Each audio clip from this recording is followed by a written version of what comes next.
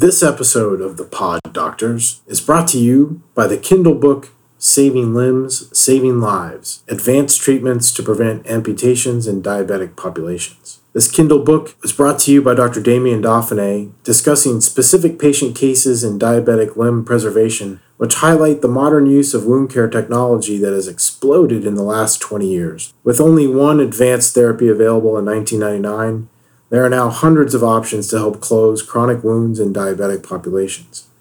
Dr. Dauphiné distills these options down to show patients and physicians treating these patients how combinations of these products can be used to save limbs and save lives. Welcome to the PODdoctors. Our podcast brings you into the world of podiatric foot and ankle medicine and surgery, discussing everything from common, everyday complaints complex and unusual problems, and their treatment options. I'm Dr. Damien Dauphiné, board-certified foot and ankle surgeon, and my partner, Dr. Rafi Hussain, fellowship-trained foot and ankle surgeon, and together we are the PODdoctors. We hope to bring you interesting and informative shows discussing the amazing foot and all of the crazy ways it can malfunction and causes problems. Thank you for joining us today. I'm Dr. Hussain. I'm Dr. Damien Dauphiné. And we are the PODdoctors. So today we're talking about bunions. Yes, the foot deformity with the funny name. So very, very common thing that we see in clinic. Bunions, the big bump on your big toe. You can give them a name, like in the cartoon. But what is it? I mean, it's a very common problem, but what really is it, So typically, patients come in with a big bump on their big toe, usually on the medial side. And their main complaint is that it's pressing against their shoes or it's sore, it's red, it's swollen. And then we got to determine if it's a bunion, if it's a gout, it's an inflammation of some sort, if it's capsulitis, hallux rigidus. But sometimes they come in, they assume it's some growth. It's this massive tumor, and it's actually just a malpositioned joint. So essentially, it's a joint issue. Based on the position of the first ray. So that's important to distinguish for folks that it's not some growth. We don't just go in and shave off the bump to fix these. They're way more complex than that. Yeah. Back maybe, 100 years ago when they used to do bunion surgeries, that was the treatment. And we even up until the 70s and early 80s, that was the treatment. Those were older doctors doing that. We're fixing those now. Yeah. For the second time. Yeah, most skilled surgeons won't be just shaving the bump down because one, it's going to come back, and two, it's not fixing the origin of the problem. And it's not realigning the joint. So, half the goal is we want to save cartilage with these. So if you can realign the joint, you can save cartilage. Yeah, so what we see in clinic is the patient comes in typically with a bump on their big toe, the big toe joint, and it's red hot swollen, tender, might get calloused, might rub against their shoes. As you can see from these pictures, that the joint alignment is what the problem is. Just like Dr. D just said, the first metatarsal, I brought my foot today, getting fancy. Oh, nice. So the first metatarsal, right, that's your fancy foot, first metatarsal deviates out. And what ends up happening is the toe deviates in. And you end up riding on part of that joint. So it's bone and cartilage, pretty much your origin for osteoarthritis. You're riding on half the joint, becomes tender, becomes painful. Usually when it's mild, it's not that noticeable. They'll notice some light aches and pains, depending on shoe, depending on activities, depending on whatever they're doing, exercises. But usually once it gets bad, it starts getting progressively bad pretty quick. There is a maternal dominance for bunions. I don't know. I don't remember what the percentage. I think it's like 60-70% dominant or something like that. Yeah, it's more common in women. Yep. And if you get it, I guess you can blame your mom. Causes, flat feet, low arches, narrow shoes, foot injury, inflammation, genetics. It's probably the most common. And that's cause. A little misleading because I think the narrow footwear can exacerbate it, yes. But is it actually causing it? No, probably not. It's still more, you've inherited the preponderance or you've inherited the foot structure that leads to this. You can certainly make it worse and make it painful by wearing those shoes. Yeah. Not helping. Not helping at all. And then, it's interesting that you've got the slide here with the neuromuscular conditions. We do see this more commonly in people who have neuromuscular conditions, genetic disorders, Ehlers-Danlos being a collagen disease where they just have really lax joints. Yeah. So they tend to have stability problems with all kinds of joint issues. Rheumatoid arthritis, very, very common And rheumatoid Down patients. syndrome, yeah, it is more common in Down's patients, yes. So there's a little severity scale I put in here. So our general advice is always catch it early, fix it early, because if you can catch it early, it's usually the um, least likely to ever come back type of situation. And when you start to see in that very far right picture, that crossover second toe, we have entire days dedicated to that particular problem in our national foot and ankle surgical meetings. It's that difficult to correct. So, Because it's not just yeah, the bunion we're fixing there. right. We're fixing the hammer toes and metatarsals associated with it. Dislocated toes. I mean, Yeah. they get to that stage, they are no longer sitting where they're supposed to be, and those are extremely difficult to fix. So this was a little tips and tricks on soothing bunion pains. It's just like any type of other aches or pains, ice pack, stretch, good shoes, analgesics, good orthotics. How does a bunion form? So like how Dr. D said, your first ray, your first metatarsal deviates out. It's due to a lack of stability of that first metatarsal tarsal joint, your first metatarsal cuneiform joint, and it subluxes, it rotates out. If you're looking at it, this is your second metatarsal, this is your first metatarsal, it'll rotate out just slightly and deviate over towards your other foot. And that's what causes the bunion deformity, that bump that you're seeing. That first metatarsal head is what you're seeing on that. Right, you're uncovering the head. So your little biomechanics I thought I'd throw in there. Things that we're looking for. It's not just that we're seeing that there's a bump there. We're seeing, before surgery, we're looking at, stability, your hypermobility of that first metatarsal. If it's reducible, if it's not reducible, if it's tracking, simple things that you can see on the x-rays. If the first metatarsal is elevated, these are things that we're looking for in clinic. It's not just, Because that's going to help us determine the best procedure for that particular bunion. Because there's 50 different ways you can There's fix a bunion. 180 plus different ways. I just read a paper crazy. a little while back. It's an older That's paper. nuts. And they had little graphics in there on all the pictures. I probably should have thrown it in there. I think every surgeon probably uses maybe 4 or 5. Yeah, 4 or 5 that we typically use, maybe in our bag of tricks, maybe 10 for like the one-off type of procedures. But yeah, I agree, 4 to 5 that I'm typically using to correct it. And various, on various degrees and angles and problems that are associated with it. Conservative options, say for the patients who want to postpone it, they're working. Hey, I want to do it during summer vacation. I want to do it next year. I want to do it, whenever my deductibles met. So conservative options, we got like rocker bottom shoes, simple way to take the stress off those joints. There's a lot of companies out there that make these type of shoes. I know it was really popular a while back. Like Kim Kardashian and all those were rocking the rocker bottom shoes, but really they're orthopedic shoes. They're meant to take the stress off those joints. Really good for arthritic pains in the foot also. Orthotics, here I put in a couple of modifications that we typically do, but there's a bajillion. That's a medical whole term. host of them, right? We're pretty much trying to optimize the foot position so it's most biomechanically sound. So when you are walking and when you are doing your activities, exercising, working, spending those hours and hours on your feet, that your foot hopefully is a little bit more comfortable, and we're slowing down the progression. We're not reversing it. Nothing's going to reverse it. There's no injection. There's no orthotics that are going to fix a bunion, but this is hopefully going to make it a little bit more comfortable and slow down the progression. Toe spacers. What do you feel about toe spacers, Dr. D? Yeah. I mean, these are the gel ones. If they're really not interested in surgery, I think this is a good way to keep the toes apart, because I think a lot of folks get that callus or that corn on the side of the second toe from what the big toe is doing to the second toe. So that can be helpful. It can keep those guys apart, keep that corn from being a problem. But yeah, these are typically not going to be an answer. They're certainly not going to reverse the mechanics that are causing it in the first place. So I think it's a palliative thing you can do. I like the one you had in the middle. At least it covered the bunion bump. So, that kind of sleeve, that silicone gel sleeve that you can put over the first ray, I think is helpful. Yeah, it protects them from the shoe rubbing against there.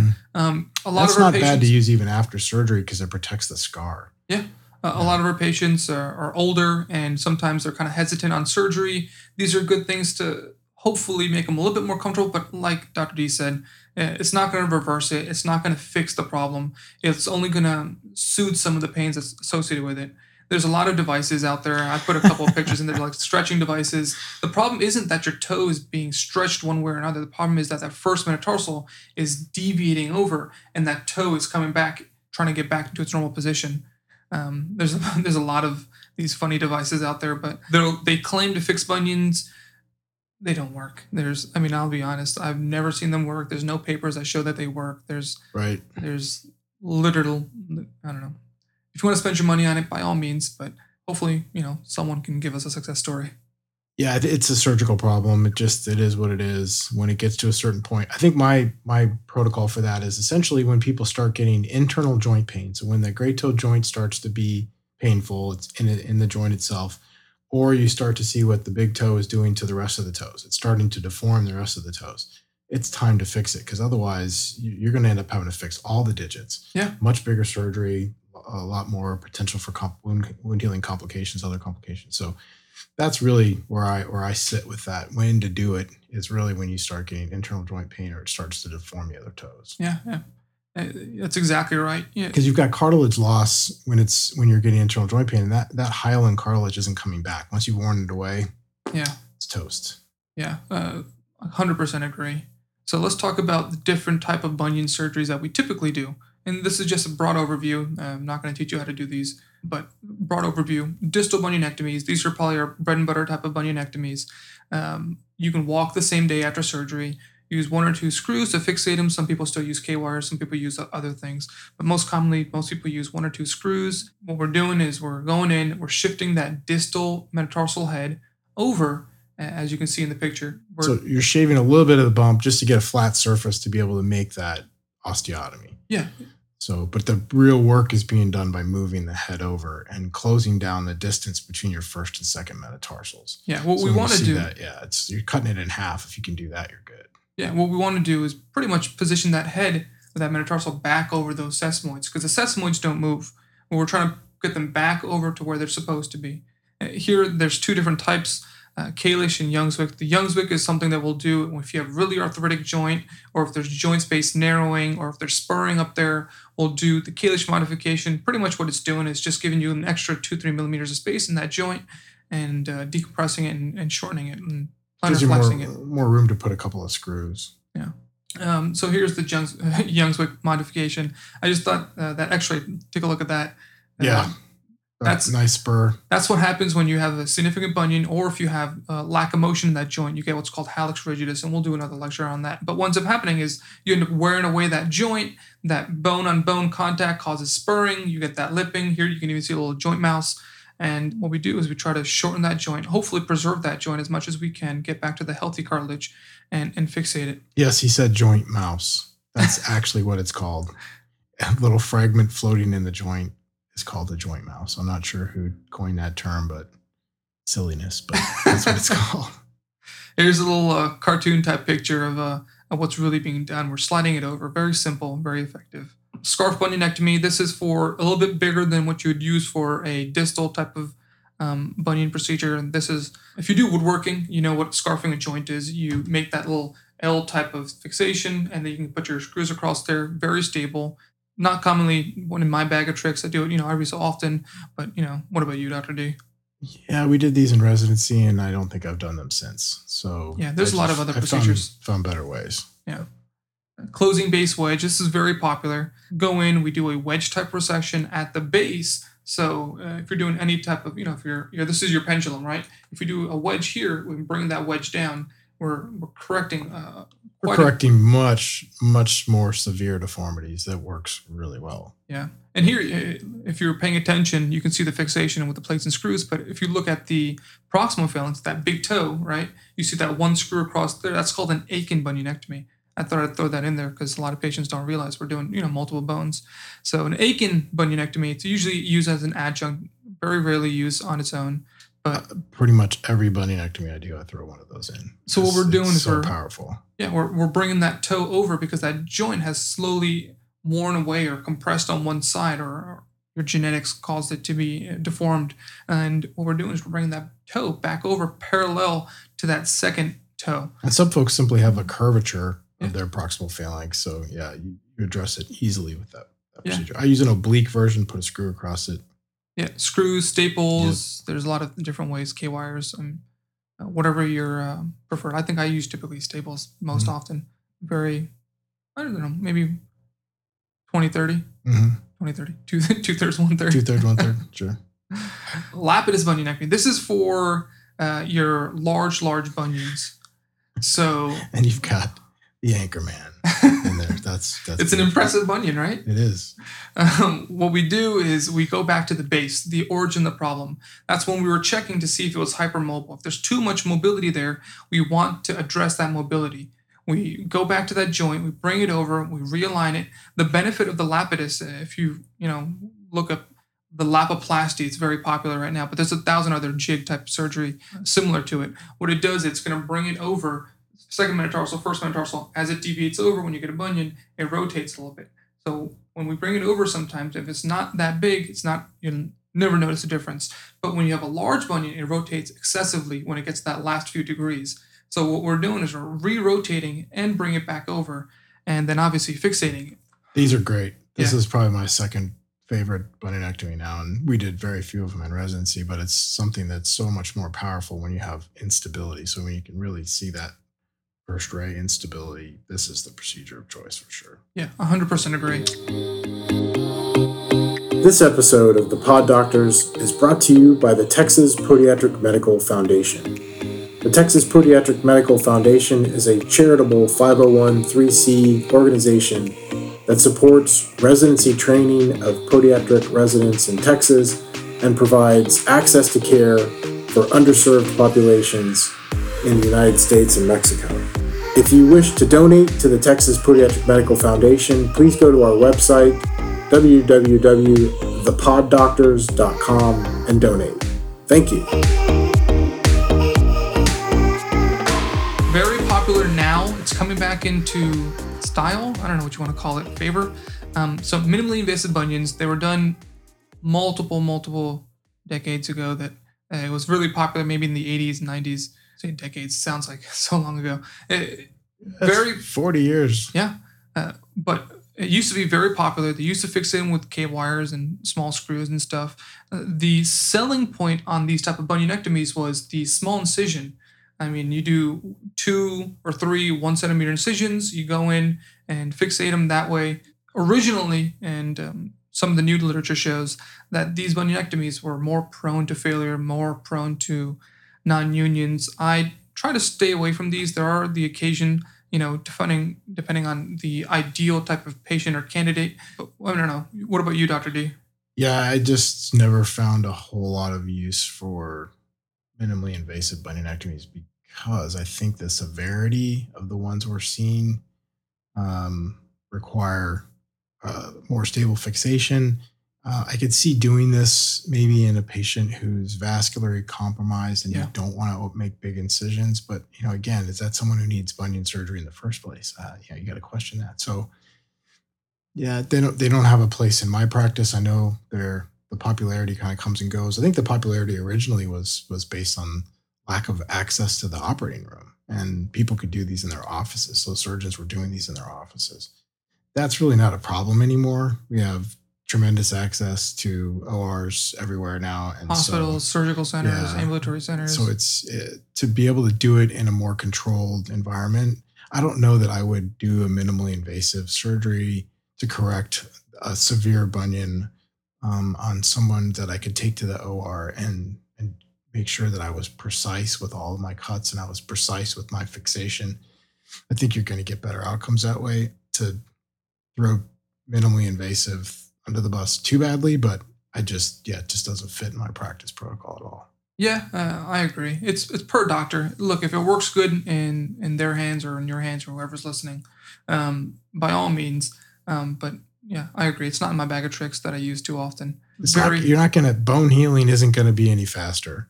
Yeah. So all you're asking maybe is that your incision line heals a little faster because it's too small incisions. Yeah. Most of us are doing very plastic types incisions. I use absorbable stitches. I mean, what we're trying to do is get, the most aesthetically pleasing incision. Have you used the zip stitch? Have I told you about this? You have, and I have not yet. No. So it's like, side note, tangent. The zip stitch is like the newest version of steri strips, and they're all snazzy because you put the steri on one side of the incision and the other side of the incision, and it has the little zip ties. They have the little zip ties on top of them. You kind of crank them, bring them together. Like I said, I use absorbable stitches. I use that, and the incisions look great. And if you're really concerned about incisions, afterwards you can use like the silicone dressings or the Mederma creams or vitamin E oil.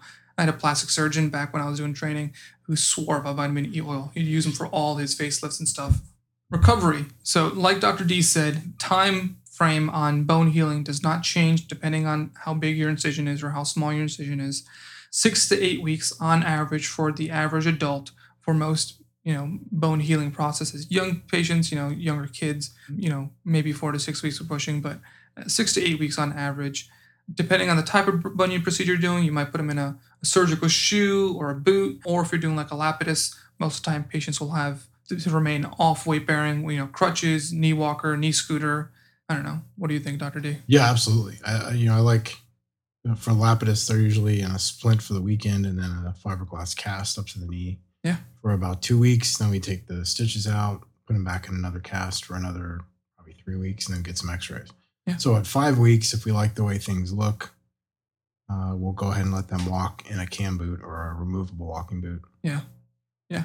It's all based on stability. What we're trying to do is keep everything locked up. These boots, casts, splints, they're meant to hold that bone in the ideal position after we've done their surgery and fixated everything. They're still kind of frail. So that's protection. Your boot, your cast, it's there to protect you. Make sure that, you don't bump it in the middle of the night. I have my patients treat their boots like a cast, Mm-hmm. Keep it on 24/7, even when you're sleeping.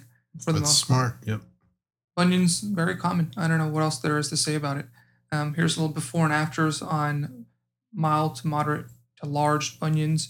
You can see how the mild versus the large bunions, you can kind of see how it's affected the lesser digits. That's why we try to do them when they're early, because if we can catch them early, we can prevent them from hopefully becoming a problem and causing, your other toes to become a problem. Well, that's it for bunions. I think that was a great overview. We could talk a little bit more about, pre-op and post-op. So for the average patient who has no other medical problems, young, healthy, they're in their 20s, are you getting blood work, EKG, the whole workup, or? So obviously x-rays before surgery. We're doing blood work, very basic labs. EKGs, if they're stable and there's no history of heart problems, we typically don't have to. Pregnancy checks, if Yep. you're female. And then for the elderly diabetic patient, Hemoglobin A1C. usually getting them cleared by their primary just to Oh. make sure it's not really a medical clearance. It's really just to make sure they're optimized. We want to make sure that they're as tuned up as they can be before they have elective surgery. Yeah, I try to avoid doing surgery on anyone who's an uncontrolled diabetic, and there's varying degrees of scales. I typically try to stay 8.0 down for elective procedures. There was a study out a couple years back that they showed that if you have a hemoglobin A1C of 7.5 or higher, you're 3 times more likely to get a wound infection. I mean, that equates to like 6% of risk for wound infections for diabetics versus I think it was like 1.8, 1.9%. It's a significant jump. It's Yeah. something you got to keep in mind for sure. What else do I do? Pre-op pain meds.